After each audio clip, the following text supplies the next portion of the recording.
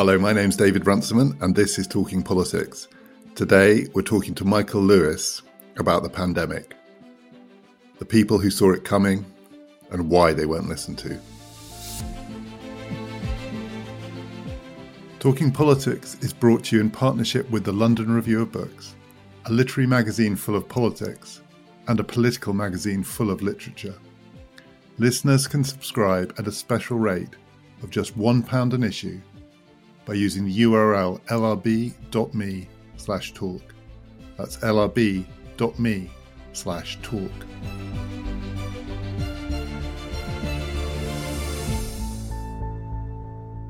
Helen and I spoke to Michael Lewis a few days ago. He was in California. We're talking about his new book, which is called The Premonition, and it tells the story of a group of public health officials and scientists, many of whom had been worrying about a pandemic for years, in some cases for decades, and they'd been preparing for it, indeed preparing for something like what we've all been through over the last year.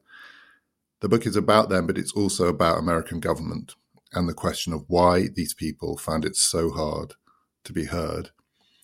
At the heart of the story is the CDC. We talk about the CDC a lot in this interview, the Centers for Disease Control. I just looked at the CDC website to check that I got their name right. They've got a new tagline, CDC 24/7, saving lives, protecting people, trademark.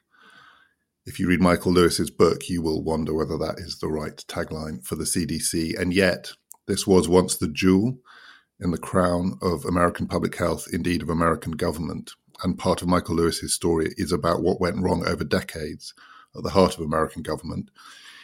The book is also about a small group of individuals. One of them, whom we talk about in this interview, is Charity Dean, a public health official in California who, by force of personality, but also by a kind of almost strange foresight, saw things that were coming before anyone else. And the story is partly about why she found it so hard to get people to do the right thing. But we started our conversation with a piece of history. We begin in 1976. And the question of why that year matters for now. Michael, this book is in many ways haunted by history, the lessons learned and the lessons not learned from earlier pandemics. So I wondered if we could start, it's sort of where you end, but it's at the heart of the story. If we could start in 1976, because the story of the swine flu outbreak of that year and the CDC's response is so important for understanding what we've been through, and particularly what the United States has been through in the last year. Can you just tell us why that story matters for your story?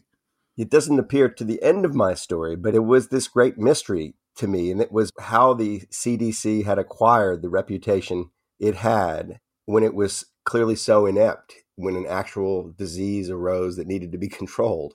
And you talk to old timers at the CDC, and they say the place began to change in the late 70s and early 80s, and that the inciting incident would appear to be a swine flu. It was a swine flu outbreak in Fort Dix, New Jersey in, I think it was the late spring of 76, end of the flu season. And a bunch of soldiers got sick. One died. The flu that was isolated was a new strain, so the population had no immunity to it. In the known history of such things, there'd never been a new strain of flu identified that had shown to be very transmissible and lethal, that hadn't resulted in some form of pandemic. So all the experts are brought together in the CDC, led by the career public servant at the time, David Sencer, who ran the CDC. There was a broad consensus that the thing to do was rush a vaccine and vaccinate the entire American population. It was a curious situation in the world because I don't know if it's true or not, but public health officials at the time thought that only the United States had the capacity to do this. So everybody else in the world just took a pass. In some cases, they sort of said, we don't think this is a big problem. But the truth was they didn't have a choice. So the United States, the head of the CDC, sends a letter to his boss saying, this is what the experts think. He doesn't take a vote. He just does it himself because he knows that if it goes wrong, someone is going to take a fall. And he doesn't want everyone in the room to take the fall with him. It was a very brave thing to do. Anyway, flash forward to the fall of that year, and you got the American population in the beginning of a vaccination program. And millions of people are vaccinated, and pretty quickly problems arise. Some are false. So people get sick, but it isn't related to the vaccine, but the vaccine is blamed for it. And then some people get sick and the vaccine is actually responsible. It's not many, but it's enough to cast aspersions on the vaccine program. And at the same time, swine flu never reappears. It just goes away. And no one knows why. The experts were limited in what they knew. It was a best guess. And it was the then Ford administration moving to the Carter administration. Censor was fired. And it was kind of a curious situation because he was a career public servant and he didn't have to go, but he sort of fell on his sword. And soon thereafter, the political process starts to grab a hold of this job called director of the Center for Disease Control. And instead of a career public servant who has some protections and who serves, Censor had been there for, I think, 12, 13, 14 years, been there a while. The job becomes, under Reagan, a presidentially appointed job, a politically appointed job, which means, among other things, the person there is going to be there for a pretty short period of time, 18 months, 2 years, going to be on a much shorter leash and fireable at the whim of a president. And you talk to the people at the CDC who were there for that transition and that whole period, the whole drama. Censor himself, by the way, feels ostracized and descends into alcoholism. It's a horrible story. Sort of is fingered as a culprit when in fact he made a brave and right decision. It just turned out wrong. But the people at the CDC would say that that's the moment where, one, the place started to become more politicized. If you did research like into AIDS, a Republican administration would want to know everything you were doing and they'd stop some of it. If you did research that, as they did, connected the use of aspirin in babies with Reye syndrome, the aspirin manufacturers rose up, complained, the White House squashed the research, that it became a less independent enterprise, the CDC, and the person at the top was now chosen from a much smaller pool of candidates who happened to politically please whoever happened to be in the White House. So you were less assured of capability. And the person chosen was now managing the institution with a view to the 18 months, 2 years they'd be running it, 3 years, 4 years on the outside, instead of the 10 or 15 years they had been running it. So instead of a homeowner, you had a renter in the place. And I think just generally with the other things that are going on in American culture and media and politics, the CDC became more and more afraid of its shadow, at least in its behavior domestically. Which brings us to the prelude to this drama, where if you went and spent time, as I did, with a local public health officer anywhere in the United States who was trying to manage other kinds of disease outbreaks, tuberculosis or hepatitis C or whatever it might be, and they turn to the CDC, they often find the CDC is more of a problem than an aid, that they are kind of an academic institution that is very ill-suited to battlefield command when things get messy.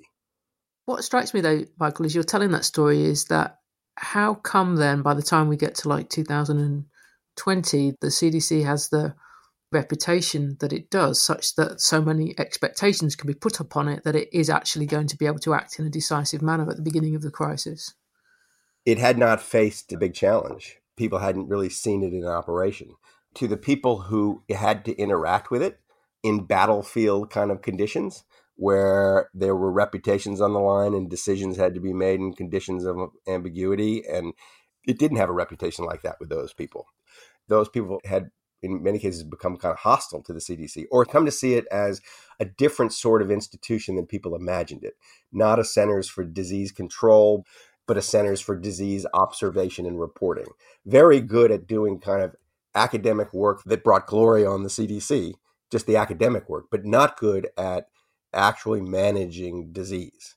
And to me, the takeaway from all this, yes, it helps to explain the situation the country found itself in last January, February, March, and the inability of the CDC to actually really do its job. But it's part of a larger drift in American government. I mean, going back, taking a longer view, but kind of starting in the 60s, there was a transformation of a lot of these jobs that were just kind of management technical jobs, requiring experts to make their best judgments about how to handle a particular problem, like how to control a disease. A lot of these jobs had been career civil service jobs, which put some distance between them and the political process. Not total distance, put them on a longer leash. and the jobs were turned into politically appointed jobs. And, at the same time that the politics becomes ever more short-term oriented. So I don't think it's just the CDC that suffered as an institution because of this, but this is just a pretty vivid example. In the book, you quote an exchange of letters. So a book was written about the 76 swine flu affair, called The Swine Flu Affair, by Richard Neustadt and a colleague. And you quote an exchange of letters between him and a senior health official, because this report was very influential, but also pretty disreputable. And yet there's a line that Neustadt writes that really struck me, where he said, I quote, "Unless persons of your distinction as public health professionals can be induced to come to grips with the hard issues posed by governmental action through a federal system in a television age, especially after Watergate, then this system is going to break down." And even though it's clearly the case that, seen from the perspective of the public health officials, there's something profoundly regrettable about the politicization of everything, it's also a fact. I mean, I think Neustadt has a point, which is this gulf does exist, and it crops up a lot through your book. There is a set of expectations from the public health officials that the health story should win out, and it keeps colliding against the horrors of politics. Do you think he has a point? Well, he obviously has a point. The backstory to that is riveting to me. So Neustadt was a Harvard professor who was most famous for a book called Presidential Power. He caught the attention of President Kennedy with that book. There was a scandal in the early days of the Kennedy administration involving a missile program. And Kennedy wanted to know what went wrong. And he thought, I'll bring in Neustadt from Harvard and give him a hall pass to talk to all the insiders involved in the decision-making. And he'll write a report just for me. And that's what he did. And he wrote a report, and it was instantly classified, and only people with the security clearance read it. One of those people was the later Secretary of Health and Human Services, Joseph Califano, who is there when the swine flu affair occurs. And he has the idea, I'm going to get Neustadt to come back in and explain how all this went down. So Neustadt was writing not for a popular audience, but for an audience of one, Joe Califano, who has already fired David Sencer. So he writes this thing that is very damning of Sencer himself, personally damning of Sencer himself, and no one around Sencer sees the situation as Neustadt sees it. To the point that the public health officials were naive about how it would look if it went wrong, I think is false. And that's reflected in how Sencer made the decision. He didn't involve a lot of other people in the formal public process because he knew if it went wrong, it was going to be a mess and someone was going to be punished for it. But the truth is that the public health officials, they were faced with this decision. What do you do? Do you vaccinate everybody or wait? And if you wait and what you think is going to happen happens, lots of people die. Do you not do that because of the way it looks? Sencer couldn't bring himself to do that. So Neustadt has a point that, yes, you live in an age where you're going to be punished unfairly for doing the right thing. But where does that leave you if you're the public health official? Are you supposed to sort of bend to that or do the right thing? And so to me, he has a point, but it's kind of a shallow point. It's not a deep point. It doesn't change the behavior that you would hope would come out of the CDC. It does explain why when things go wrong, the response is brutal. There was a kind of unearned condescension in Neustadt's account, I thought, and not just me. I mean, the people in public health couldn't quite believe the take. And he doesn't ever grapple in his report with the counterfactual. And the counterfactual is the experts, the people who are best equipped to make this decision, thought that it was pretty likely that there was going to be a pandemic flu. And what happens if you don't vaccinate everybody? It's worse. So, yeah, he has a point. I don't know what you do with the point. Isn't it, in a way, though, the deeper question, and obviously this gets us into the present, who ultimately gets to decide what the risks should be? So is it the public health officials who get to decide themselves, or do they get to advise people who will ultimately be accountable for those decisions politically? Because in the end, they are political decisions about what to do about competing risks. Right. Well, there's never any question about who's going to make the decision because President Ford made the decision. David Sencer didn't make the decision. So his job was to give Ford his best advice, and Ford took it.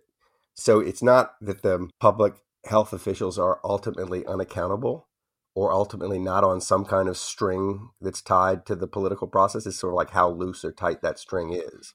And at the local level, in normal times, the public health official has extremely broad powers to take action and can do things like, I don't know, shut down a school if there's a measles outbreak, or shut down a restaurant if lots of people are getting sick in it, or shut down a medical clinic if they suspect that hepatitis C is being transmitted by dirty needles, whatever it is. But ultimately, they're answerable to the political process and they can be fired. And in fact, it's one of the kind of tropes of the public health official's life that you take this job to be fired from this job, that eventually you're going to so irritate someone that you're going to get fired just doing the job well. So yes, the decision ultimately resides with some elected official, but do you want some elected official who doesn't know anything about, I don't know, the likelihood of swine flu sweeping the country, actually making the decision without the public health official leaning on him? I don't think so. So I suppose the thought behind my question is, in the story you tell, so the central figure, the hero of your story, is a woman called Charity Dean, but there's a group called the Wolverines, who are a group of health experts, sort of almost under the radar, who've been studying all of this, anticipating it for years, decades in some cases. They have all this experience. And they are so consistently right about the disease. They're so consistently right about how this is going to play out as a health question. And in a way, they're so consistently wrong about the politics. So my frustration, I wanted to say to them, all of this time that you spent studying how diseases work, you should have spent some of that time studying how politics works, because that's what I got from that quote, that sense that there's still that gap. And they're taken aback consistently when the state of California doesn't do the right thing. And yet the reason the state of California doesn't do the right thing is political, not medical. That was the thing I wanted to say to them. You could have spent more time, as it were, on the social science. So what would the social science have got them? What could they have done differently than generate the right answer for the political process to act on? I guess, it's a good question. I guess the thing that I was struck by was their sense of disappointment that the public officials didn't do the right thing. In a way, it's the reverse of the swine flu story. In the swine flu story, the 76 story, the health official takes a decision and the president just does it. And then the consequences are the consequences. And this is the opposite story. The politicians won't do what they're told, or they do it too late. And they move, as you say, very quickly from saying this will be fine to saying there's nothing we can do in the window where something could have been done. If you ask me what should they have studied, I don't know. But there seemed like a kind of gap in understanding. They still seem to have an illusion that it was 76 in some way. And it wasn't. I don't know how it would have been different. But does that not speak to you at all? I think it's a little unfair, because I think much of their frustration was directed not at the politicians, but at the public health officials, at the CDC and the WHO early on. Their job was to understand quickly what was going on, for example, in Wuhan. And to the epidemiologists in the Wolverines group, it was pretty clear. And they were shocked that the health officials weren't doing their jobs of raising alarms. Now, the politicians could do whatever they want with what the health officials say, but instead of creating discomfort for the politicians, the ones who wanted to just kind of shove it to one side and ignore it and say this wasn't a problem, they created cover by saying this isn't a threat to American life. I guess it's the difference between Charity Dean, who was deputy, and her boss in California. That's correct. And Charity Dean, who's number 2 in the state of California, is told through the middle of February she's not allowed to use the word pandemic because it just scares people. So it isn't the job of the public health structure, it's the public health officials, to provide cover for the politicians who aren't doing the right thing. It's the opposite. The politician's job is to provide cover for the health officials to do the unpopular thing. So there was a kind of a joint failure. And at the very least, the health officials should be making the politicians uncomfortable if they're not going to do what they should be doing. Now, you might just say, who cares if 2 million Americans die? Let's just let it rip. Herd immunity, whatever it is. But that's a bold position. Yeah, no, I'm not taking that position.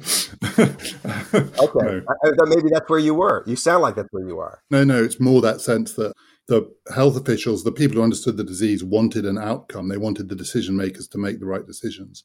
And the fact that those decisions were not made. Most of their wrath, most of their anger was directed at the health officials. They were not under illusions that you're not under about elected officials. They knew how difficult it was going to be. And they knew that it would take a kind of leadership.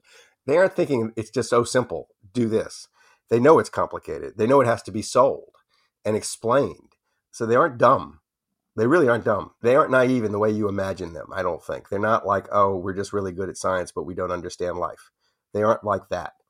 So in the case of my characters, the Wolverine characters, these are not people who just kind of were floating around outside government being wise asses about everything. These were the people who invented the U.S. pandemic response from inside the Bush White House.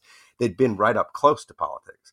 So they are savvy, but it's more they're exasperated by the failure of the public health system, not, of course, Donald Trump is a wreck. And I'm not sure how much more they expected of him. I'll tell you this, as an aside, there's this interesting counterfactual. As divorced as Donald Trump's administration was from any previous administration, as insistent as he was that he had nothing to learn from the Obama administration, and as distasteful as he found even the Bush people, some of the old knowledge was there in the beginning of the Trump administration. I think there were just too many places to fill to find pure Trump loyalists to fill them. And his first director of Homeland Security was a fellow named Tom Bossert.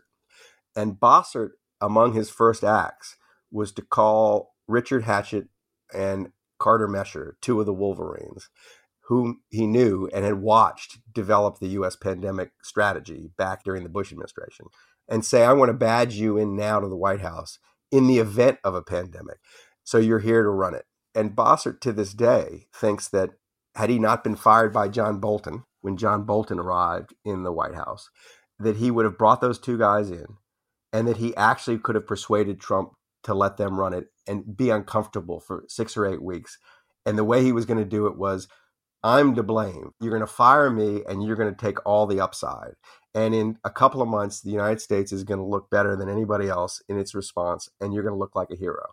If you interviewed Bossert, he'd say he's not sure that's what would happen, but he had enough success in navigating his relationship with Trump, and Trump was sufficiently unpredictable that he thought actually that might have happened.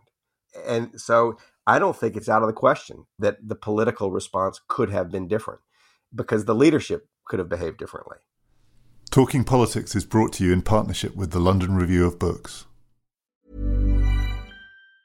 Want truly hydrated skin? Meet Osea's Body Care Breakthrough Hyaluronic Body Serum. It's clinically proven to increase hydration by 161%. It's lightweight, fast-absorbing, and delivers 24 hours of hydration for silky smooth skin without any sticky afterfeel. Treat your skin to clean, vegan skincare from Osea. Get 10% off your first order with code SUMMER at OseaMalibu.com. That's OSEA Malibu.com, code SUMMER. Isn't there a distinction in the position that you're articulating in response to David's last question between having an idealism about the way in which the public health administrative state was going to work, which I think is reasonable and could be expected, and they look at it and they say, look, how can it just work so badly? And some of the stories that you tell are shocking, and it doesn't seem to matter whether people are competent or not. It seems to matter that they're able to assert their rank in terms of the decisions that are being made, or often the decisions that are not being made. From the question about, in the end, what political strategy was going to be used to deal with the pandemic, because the bit where I kind of pull back a bit from Charity's position is when she says, at one point, I didn't want to manage it, I wanted to beat it. And it seems to me that that's the point where I want to say, I'm not entirely sure it's your right to decide that. The authority to decide that needs to be somewhere else. But had she got every right to expect that the people above her, including her own boss, were taking this problem much, much more seriously and being much, much more like her, then absolutely, and understanding that she's total frustration and disappointment, and that was the case, that I entirely understand. What she means by beat it is contain it. Her ambition was to do what Australia did, what New Zealand did, what a number of countries did. Now, the game's not over, but the idea was to be aggressive enough at the outset that you actually knew where every case was and you shut it down. That's what she meant by beat it. And what frustrated her was that By the time the CDC does an about face and goes from saying this new virus in China is a kind of thing in China and not a risk to American lives, to saying it's already in America and it's too late. In that period, they lost the ability to contain it. They sort of like surrendered before they even tried. And there was a cynical strain in Charity that sometimes appears and sometimes doesn't, that wondered if they did that intentionally because they thought they couldn't contain it. They just didn't have the ability to do it. But her attitude was, here in California, we as a state might have a shot if we were really aggressive early on. So beat it, she didn't mean beat it in any kind of abstract sense. She was really talking about containment as opposed to mitigation. Mitigation is just you're living with it and trying to minimize the damage, but you don't know where it is and it's moving through your community.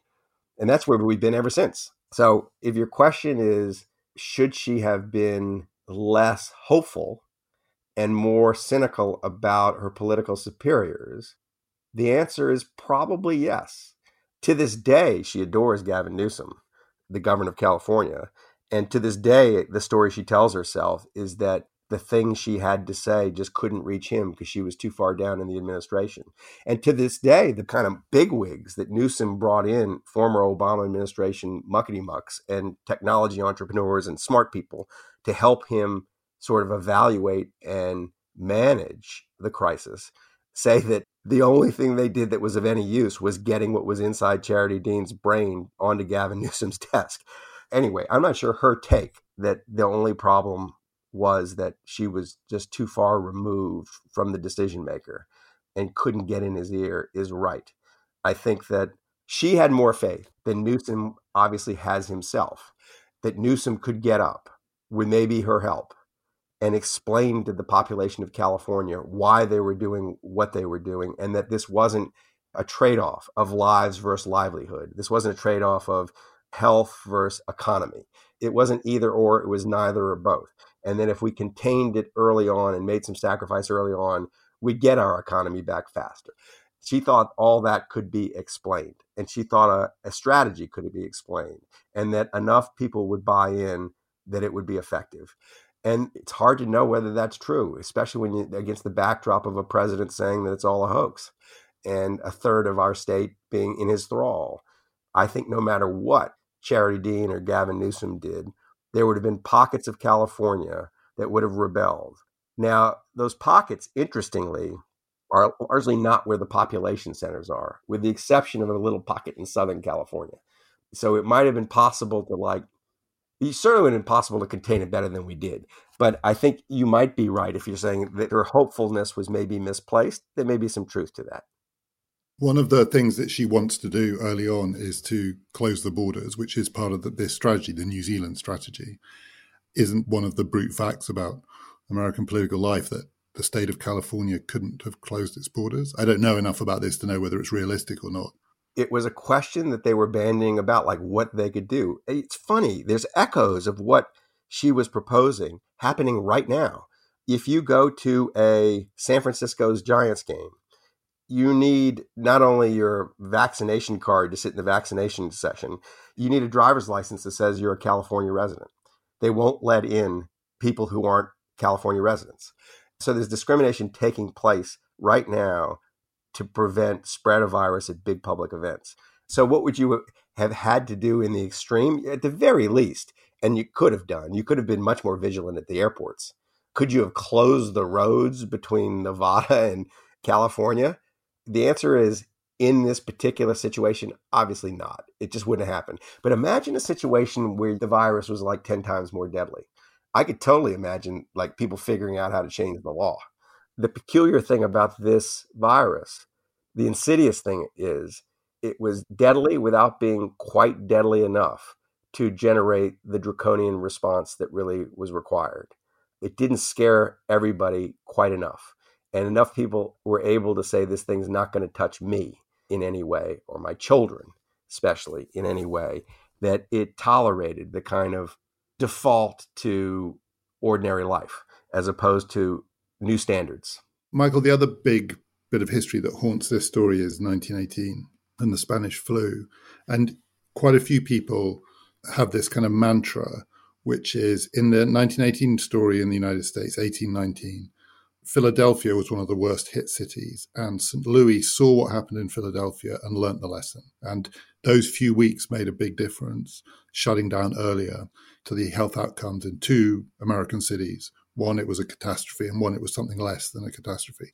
And people say they want Wuhan to be Philadelphia so that New York, wherever it is, can be St. Louis. And yet the terrible irony is that Wuhan was St. Louis and, Philadelphia was Philadelphia. Why do you think that's the case? It's right at the heart of your story. So we've been talking about the lessons from 76 or whatever, but why in the heart of the crisis were the lessons so hard to learn from other cities? Is it because Wuhan's too far away? Is it because the Chinese response is so different? So just briefly, I remember a story I was told of Italian health officials and politicians who brought people over from Wuhan in late March, early April of last year and said to the Chinese, look, we've locked down and it doesn't seem to be working. And the Chinese said, you haven't locked down at all. You have no idea what a lockdown is. We locked down Wuhan, ring of steel around the city, people dying in their homes. This isn't a lockdown. Why was the lesson so hard to learn? So can I back up for just a sec? Because Sure. I think one of the extraordinary little vignettes in the book is the two main characters of mine in the White House back in the Bush administration, figuring out what exactly happened in Philadelphia and St. Louis. In the moment, St. Louis did not appreciate, back in 1918, that the actions it had taken were responsible for a much lower death rate. The takeaway from 1918 was everybody did these things and still the virus got there and people died. Carter Mesher, my main Dr. Wolverine character, actually goes and replays 1918, grabbing old newspaper articles and figuring out when the interventions occurred and in relation to when the virus first appeared in the city. And he and Richard Hatchett are the one who figure out the difference between Philadelphia and St. Louis was the timing of the interventions in relation to the arrival of the virus, and change conventional wisdom in the public health community about the interventions. They did work. They just didn't appreciate that they worked. So in the first place, it's hard to see the effect of the interventions when you're in the middle of the thing. There's a fog of battle thing. So that's one problem. The second problem is why the American people were not more alive to their power, is it wasn't really explained to them. We had the CDC saying masks didn't work early on. We had the CDC saying that this wasn't a threat. So you have to sort of build that into the understanding. I don't think lockdown to be effective meant welding people inside their homes to die. There are versions of lockdown that worked that were much short of that. Australia is a good example, right? And Cambodia is a great example because Cambodia was basically using the U.S. playbook with help from the CDC and technology provided by the United States, essentially executing the U.S. plan in much harder circumstances and closer to the original outbreak. So it is bizarre, and it's bizarre to my characters that Wuhan should have been Philadelphia and we should have learned, and yet we didn't. The thing that really struck me in reading the first part of your book, Michael, was my ignorance really about how, in principle, as you described it, prepared the United States could have been, and the fact so much thought had already gone into the idea of social distancing. Because I remember at the time, so I guess we're talking about like January, February, like 2020, at least in Britain, amongst the kind of people that I am and people I'm talking to, that you're looking over at Wuhan and thinking these empty streets, a whole city essentially locked up, and thinking, well, if this comes here, we won't be able to react like that. And actually, we looked at Wuhan, and although we learned something too late, we learned something that it was possible to do something that I think in our imaginations, we would have said, there is no way a Western country can completely close itself down like that. But the story you're telling is not that. It is actually that the United States, people in the United States had already thought about the possibility of doing this and were unable in the moment to make that politically sell to the people who needed to accept it. They never imagined when they were writing the pandemic playbook, they never imagined you would close everything. It was much more targeted than that. And there were multiple failures that prevented it from being executed as a targeted strategy. But the big one, the thing that made it impossible right from the start, was having no testing. The fact that the CDC said they had a test that they were going to distribute, and then the test didn't work. And at the same time, the FDA, the Food and Drug Administration, banned anybody from using their own tests that did work, meant that there was absolutely no way to identify where the virus was. And that they went further, the CDC, and actually barred people from testing, like Americans who had just returned from Wuhan. So when that kind of thing is going on, this whole like what the strategy is pointless. So there were so many other cock-ups that happened that made any kind of targeted strategy up front impossible here. But it was possible other places and it was executed. So it didn't ever really have to be total lockdown. The other point is we're kind of talking in the land of containment. But even in the land of mitigation, all right, we're not going to just stop it from circulating in the country, but we're going to seek to control it better. That can be a targeted thing with really good testing. And the amazing thing to me, I mean, this is changing with the Biden administration, was just how slow the CDC under the Trump administration and the Trump administration was to see the power of the absence of good testing and the power of the absence of really rapid testing. And even now, there are like 3 or 4 really good rapid COVID tests that are being held up by the FDA because they're not quite as good as the PCR tests. And it's insane. It's just an unintelligent response out of the federal government that made the rest of it inevitable. So I don't think nobody, not the devisers of this strategy, nobody ever expected that the American population would suffer the kind of lockdown the Chinese imposed on Wuhan. But I don't think they ever thought you would need to. They thought that you'd have the tools to manage it in a more targeted way. Throughout the book, people use, and you use it too, military analogies, battlefield commanders and so on. But you also have this very telling phrase, the health industrial complex, not the military industrial complex, but the health industrial complex. And it cuts across so many of the different aspects of this, including the testing failure. It's a distinctively American phenomenon. How important is that to what went wrong? Very important. One of the ways, if you want to get really cynical about it, you can argue that for many of the corporate parties at the center of the pandemic has paid very well. LabCorp and Quest, 2 big testing companies here, have been paid billions of dollars by public entities to process tests that are pointless because it takes them 10 days to do it. And billions of dollars. And, it isn't me kind of wandering the landscape seeing this. It's my characters. And one of the characters is a UCSF biochemist named Joe DeRisi, who in response to the CDC failure, spun up a COVID testing lab in San Francisco, at one point the biggest, fastest testing lab in the country, and sought to kind of fill the void. But to do this, of course, he needed to buy supplies from companies. He needed to potentially raid the national stockpile to get things like nasal swabs and test tubes. And he needs the cooperation of people who are actually sitting in offices with, people who might have COVID to do the test and send it to them. And what he finds over and over and over again is that there are these incentives baked in to the the health industrial complex that make it impossible for him to give away free COVID testing, free fast COVID testing. One wild example, he realizes very early on that there's going to be a problem in prisons. And he goes to our local prison, San Quentin, and says, look, if this thing gets loose in your place, it's going to be a catastrophe. The way that place is designed, it's got this ancient design, there's no ventilation. One person has it, everybody's going to get it, and you're going to have a wave of death on your hands. And the prison officials kind of hem and haw, and they let him test for 1 round. And then they say, we can't do this again because we have a contract with one of the big testing companies, and we're afraid violating that contract is going to get us in trouble. From that moment, they're unable to test properly in San Quentin prison.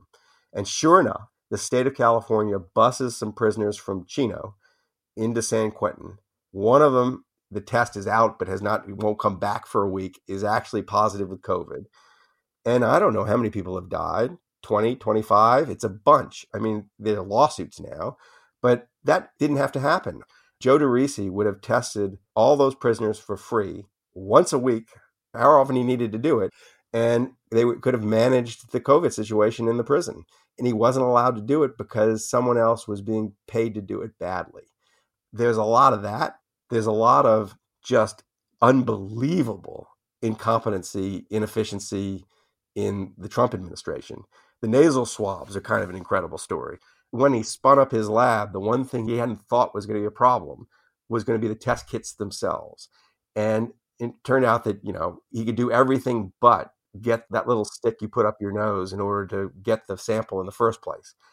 And the Trump administration said, no problem, we've got him in the national strategic stockpile. And so he's very excitedly waiting for this truck to come across country from I think someone in the FDA. And they wait 2 or 3 days and it's not there, and 2 or 3 more days and nothing happens. And then he hears that actually what's happened is the truck arrived in Sacramento, someone opened it up and it wasn't nasal swabs, it was Q-tips. And they actually don't have nasal swabs.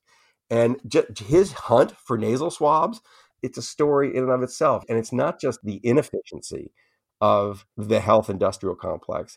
It's also the lean efficiency of the market not preparing for this kind of thing. Just-in-time manufacturing and really taut supply chains that when bad things happen and all of a sudden you need 5 times more nasal swabs or 100 times more nasal swabs than you ever had, the thing does not respond well. So you saw how fragile, through his eyes, you saw how fragile what seemed to be extremely well-equipped society was. And I thought, I was struck, in the very beginning, I was struck by this report that had been done by huge numbers of experts at great expense by the Nuclear Threat Initiative in Washington back in the middle of 2019, where they asked the quixotic question, which countries on earth are best prepared for a pandemic? And number 1 and number 2 were you and me, was the US and the UK. It's something really remarkable, right? It's sort of like you're going and looking at football teams and you're seeing that, wow, they have all the best athletes and they have the most money, they must win. And then when they lose all their games, there's some pathology to do that's interesting. I mean, the only thing I would add, I thought the swab story was absolutely fascinating, the way that you told it. And obviously that was also a geopolitical story, because the one place they could have been found was China. Yeah, there's a story that's, I don't think, ever been told that I just left on the cutting room floor that someone will tell. It's worthy of a documentary film, is what happened in China when they realized these foolish Americans didn't have swabs and you could sell them anything and they'd think they were swabs. And there were 10 factories that were repurposed to manufacture fake swabs for every one that manufactured real swabs. And, Joe DeRisi has landing on his doorstep boxes filled with things that look like swabs, but they are repurposed eyelash applicators. I met a man, actually, Chinese-American guy, who made himself the world's authority on the Chinese swab manufacturing market.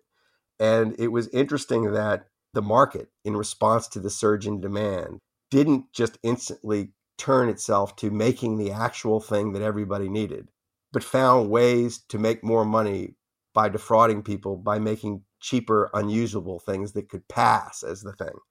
It was a mess. It was a mess. And yeah, that we find ourselves relying on Chinese manufacturers to deal with this virus that China had manufactured. I don't mean that in a lab. I mean, they'd come out of China. It was a remarkable situation. You end with, I don't think this is a plot spoiler, but Charity decides to get out of public health and get inside the health industrial complex herself as the only way to really get a grip on some of these questions. Gavin Newsom, the person you say she still believes in, he's in political trouble. Some of the governors who seem to have been doing well back in the day are now suffering. Ron DeSantis, who I remember a year ago seemed to be a figure of fun, is now being talked about as the next president of the United States. Where's the hope in this story for you? So give it 6 months on the political fortunes of these people. Yeah, I don't think the Ron DeSantis story is over by any means. Yeah, no, I think we're sort of in the beginning rather than even the middle. And it's funny, writing this, I did not feel hopeless. I felt exhilarated because the characters were so incredible to me. So the hope was that we got dealt a blow that wasn't fatal, but was sufficiently harsh that we'll wake up. This goes back to the conversation we had last time we spoke. What is going to alert Americans to the importance of their government functioning? And I mean, I think you're seeing signs that they are. I mean, it's slow, right? This is not going to happen overnight. But the Biden administration, Biden has been able to do stuff that was unthinkable 5 years ago. Americans are kind of defaulting to looking to their government to solve all kinds of problems that we were told, in the last 4 years, government wasn't there to solve. So there's hope there. There's hope also just in the resources of the society that you read about. I felt very hopeful that just knowing these people were in my country. I tell you what our hope is. The hope is of, yeah, we were supposed to be league champions. Yeah, we lost all our games. But we actually have this very talented team that's just really badly coached and really badly managed. So that's a better situation to be in than having a team that has no talent whatsoever. And even if you coach it well, it's not going to do anything. So the hope is that we figure out we've got this management problem on our hands and we solve it. You may remember that we spoke to Michael Lewis about 18 months ago, so just before the pandemic, about his previous book, which is about American government, but also about what Donald Trump had done to it. And it feels a little bit like a premonition too. If you want to hear that episode, we will tweet the link at TPpodcast_. Next week, I'm doing an event with the LRB with Pankaj Mishra, talking about the History of Ideas series, but also about some of the many authors from all over the world whom I didn't discuss, that Pankaj is going to tell me about. If you'd like to join for that, just follow the link on Twitter or at the LRB, lrb.co.uk, and you can find out how to get tickets. Coming up on Talking Politics, next week, we're going to be talking about the elections this week in England, in Wales, regional, but also in Scotland. And soon we're going to be talking to Neil Ferguson, the historian, about the politics of catastrophe. Do join us for all that. My name is David Runciman, and we've been talking politics.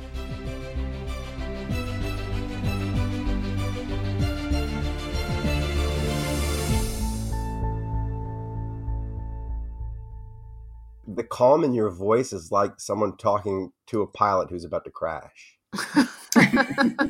That comes from two things, Michael: being the mother of two boys that are 20 months apart and being an audio producer. It's very similar.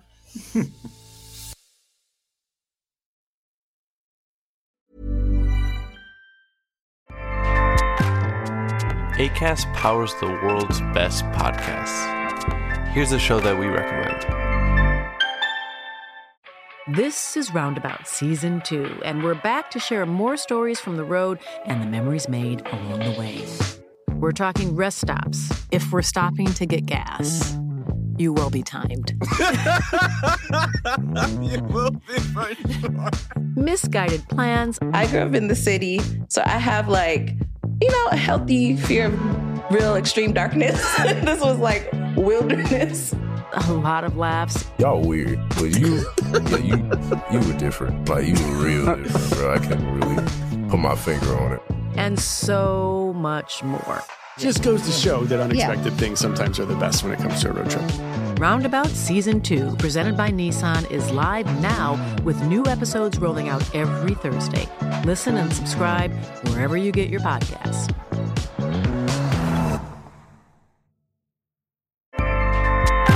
Acast helps creators launch, grow, and monetize their podcasts everywhere. Acast.com.